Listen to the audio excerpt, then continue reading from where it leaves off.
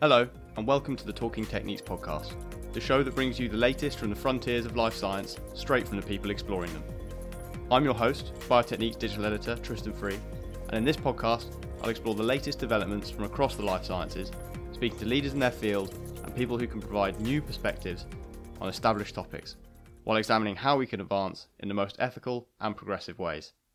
Today, I'm joined by Dr. David Weiner, Executive Vice President and Director of the Vaccine and Immunotherapy Centre at the Wistar Institute, who is presenting at the AACR Annual Virtual Meeting 2 and is also heading up an ongoing vaccine trial into COVID-19.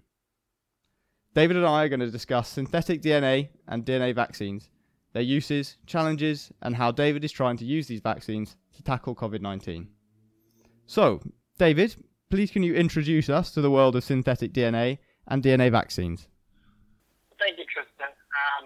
The idea of DNA vaccines is that we can use non-live information sequences encoded in DNA, a very stable molecule, usually delivered as plasmid, directly into animals or human beings, using sophisticated delivery devices for local transfection, and have that information then turned into message, which then converts in the cytoplasm into proteins, designer proteins that can drive immune responses or actually produce biologics. Fantastic. And what were the first DNA vaccines that you developed, and what did you use them to treat? So our early work was the first clinical trials of DNA vaccines. Were one of the groups that started the field of nucleic acid vaccines, and we advanced the first clinical trials. They were for HIV immunotherapy and cancer immunotherapy, cutaneous T-cell lymphoma, and then we moved into normal healthy people as well with the first approval. Those vaccines were then not as immune potent as we'd like, and after another decade of development, we get to where we are today, where more recently we developed with Inovio, who we've been partnering with, who creates the facilitated delivery and also has advanced in production that are critical, and other scientific advances. We have advanced a collaborative team around Ebola, which moved into clinical study, a MERS vaccine, which is in phase 2 in Korea, and a Zika, the first Zika vaccine, which was in clinic, and now COVID-19 vaccine as part of a CEPI-funded partnership with Inovio and now much larger groups. In addition, we've worked on immunotherapy approaches in cancer for high-grade cervical neoplasia, for treatment of head and neck cancer, a glioblastoma trial with Harvard, and treatments for AIM and VIN, among others. And what are some of the key steps in the design of these DNA vaccines, be that for cancers or viruses? Well, that's an important question. The cancer approaches are mostly built at trying to develop a platform that would produce reproducible T-cell responses, particularly killer T-cells inside human beings, from a local, mostly intramuscular focused delivery. And advances included novel plasmid designs, genetic engineering for codon RNA changes, enhanced leader sequences for production and targeting, as well as selective poly-A-track and other modifications that allow for high-level production.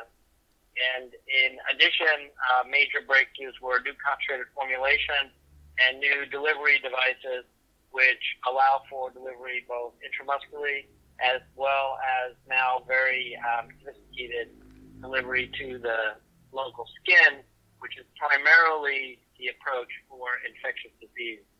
And so through these combinations and others, the platform has become a much more reproducible platform using lower doses and generating much more consistent immunology in human beings.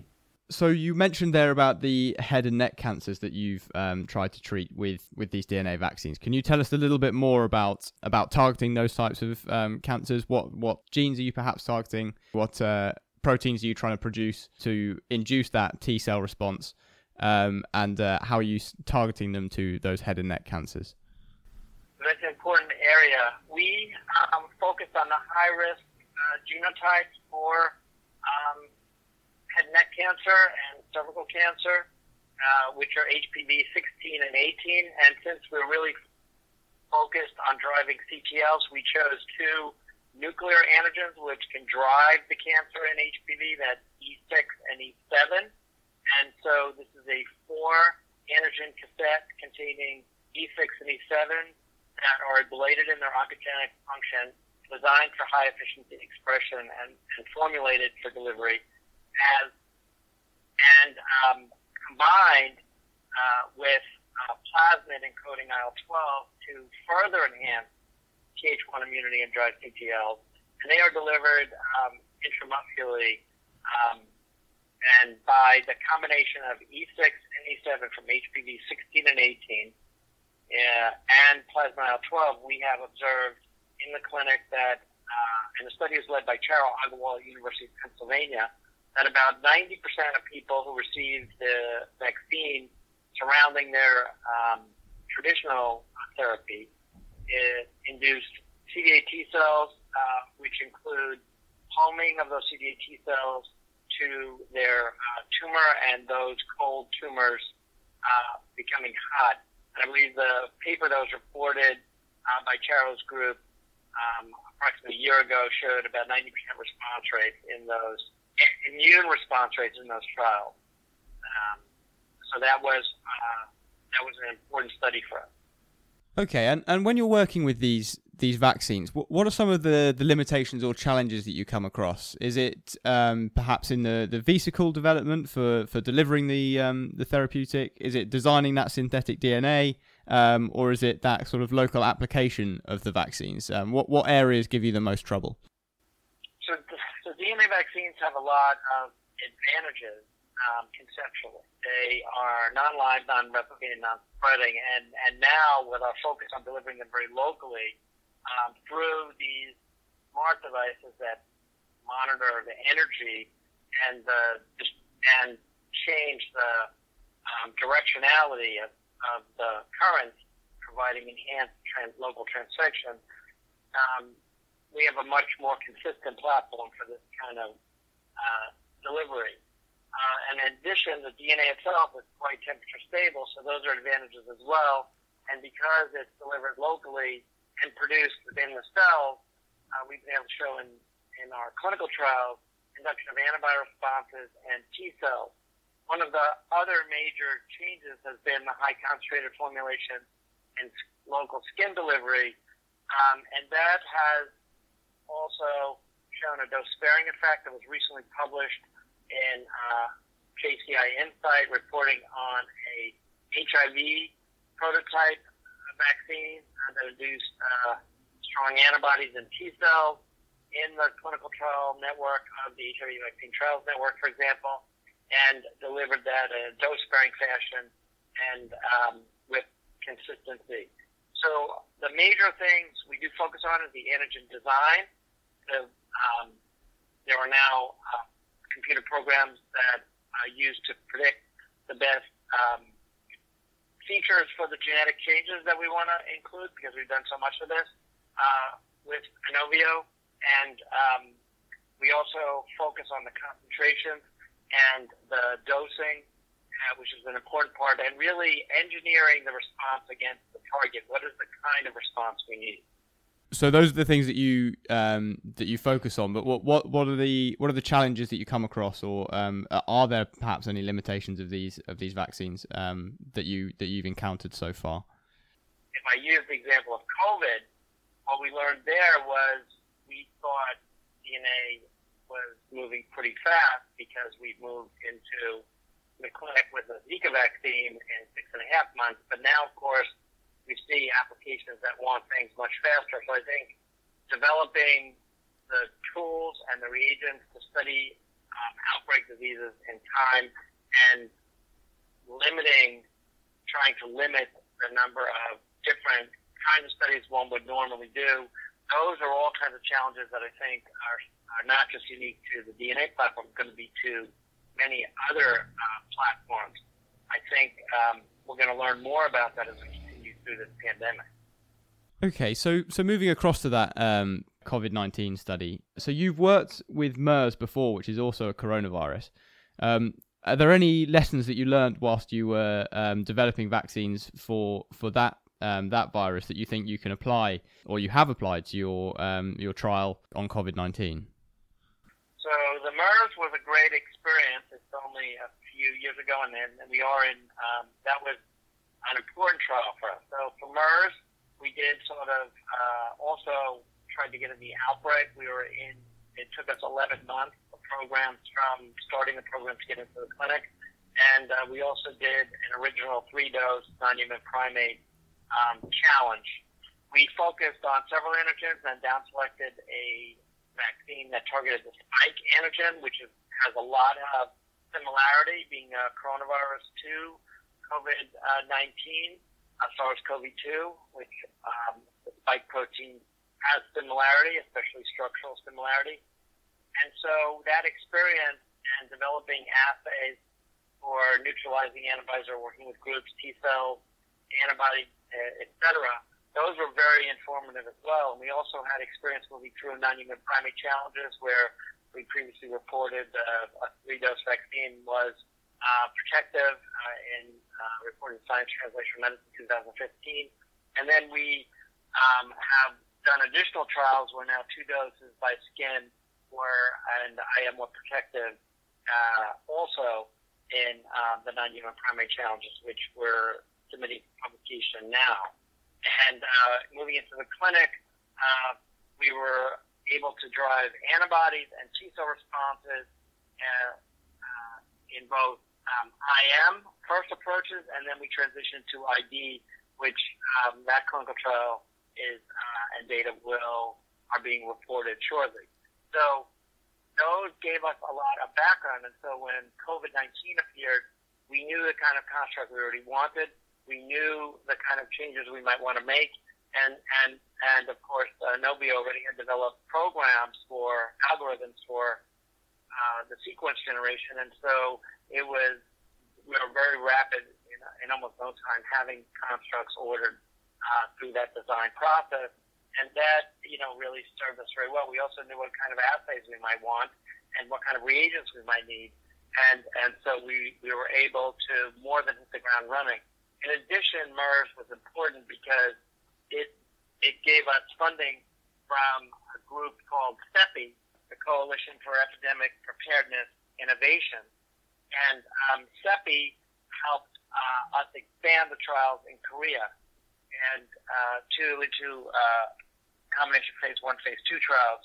And so we had already been working with them, and CEPI was the group that funded the initial and several of the vaccine programs that we're now talking about. Certainly they were the first funder of the first 3, which was Inovio, Wistar, Moderna, NIH, and University of Queensland and GSK. And so we also had that system in place as well, and for which they announced funding in January, as you know. So we had a lot of the different pieces in place and publications even on the development of a MERS vaccine, including the first clinical trial results, and the original non-human primate results. So that was really a great lesson for us. And with regard to the current trial into SARS-CoV-2, I think the last news I saw was that it does produce an immune response and antibodies in mice and guinea pigs, and that the results from the human stages of the trial were potentially due out in June. What stage is it at the moment? Has it progressed past those initial animal trials yet, or is the human trial still in progress? So the human trial, the original phase 1 opened in April, 83 days from the initiation. That initial trial announced it was being expanded to include additional groups of people including people of over 55, for example. And in addition, CEPI announced additional funding of the program for expansion of a phase 1, phase 2 into Korea, and that opened in June. And so that study is underway in Korea. In addition, Novio has announced that they're planning on moving to efficacy this summer. So we should be hearing about that, and they are going to, as you mentioned, report some initial data from the clinical trial. We've also shown non-human primate immunogenicity data as well, showing antibodies and T cells and the induction in different dose groups. So we have reported additional data and shown that those antibodies in the monkeys certainly overlap, and will continue as data comes out from different studies to be reporting what we find. So if you could ask for anything that would dramatically help the likelihood of this vaccine's success, so be it a new or more precise method of designing the vaccine, designing the synthetic DNA, or changing the delivery method, or having a better understanding of the virus structure, what would you ask for that could really help you make this a successful vaccine candidate? I think one of the important and amazing things that's been going on is how fast people are trying to generate data and how fast we're learning about the virus, and the very interesting and somewhat surprising things we're learning.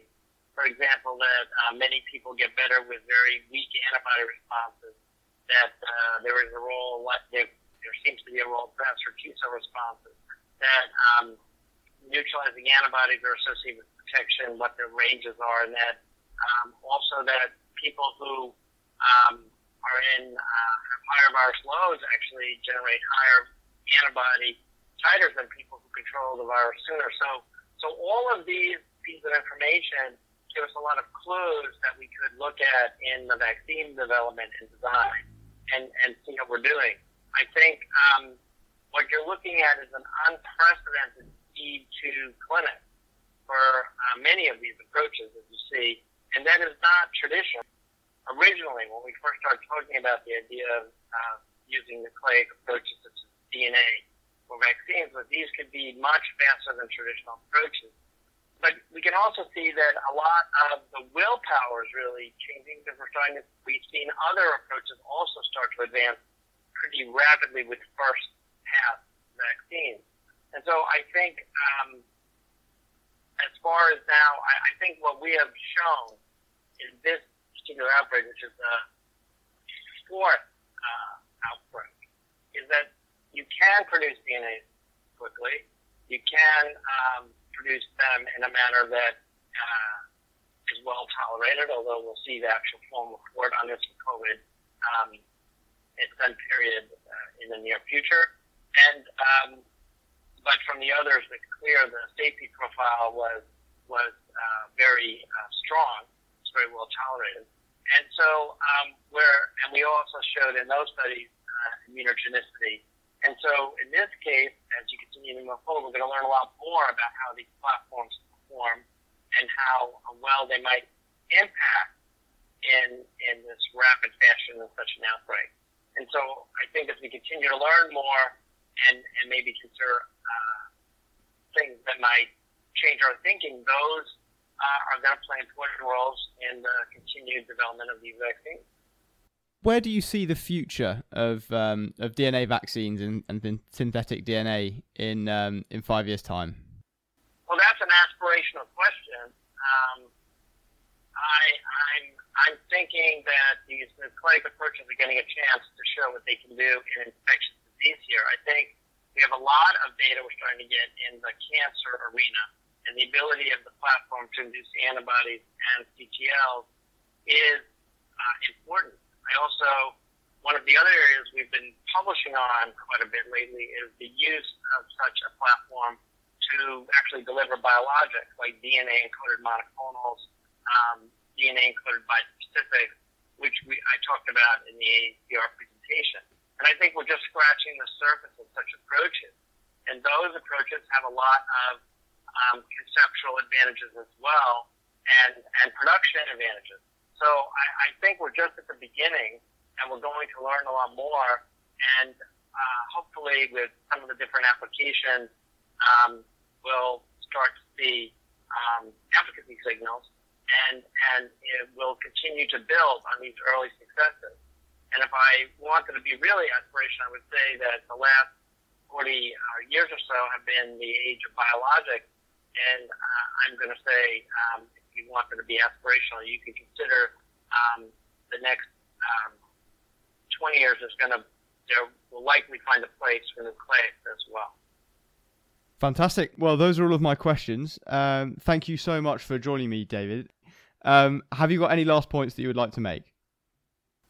I think that this outbreak shows how important it is for people to work together and for groups to really learn from each other. And I think it's one of the reassuring things in this very difficult time. So it's really a very, very important time for science to come together and help everything we can do to move us away from this particular outbreak.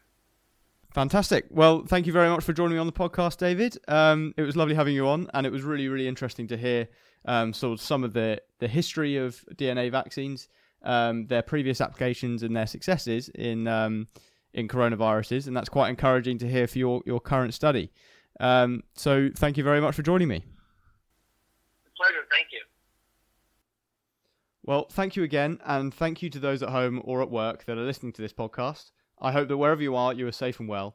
And if you would like to hear more of our podcasts, you can find them in the podcast section of our website at www.biotechniques.com. Join us next time for the next edition of the Talking Techniques podcast. Thanks for listening. Stay safe. Goodbye.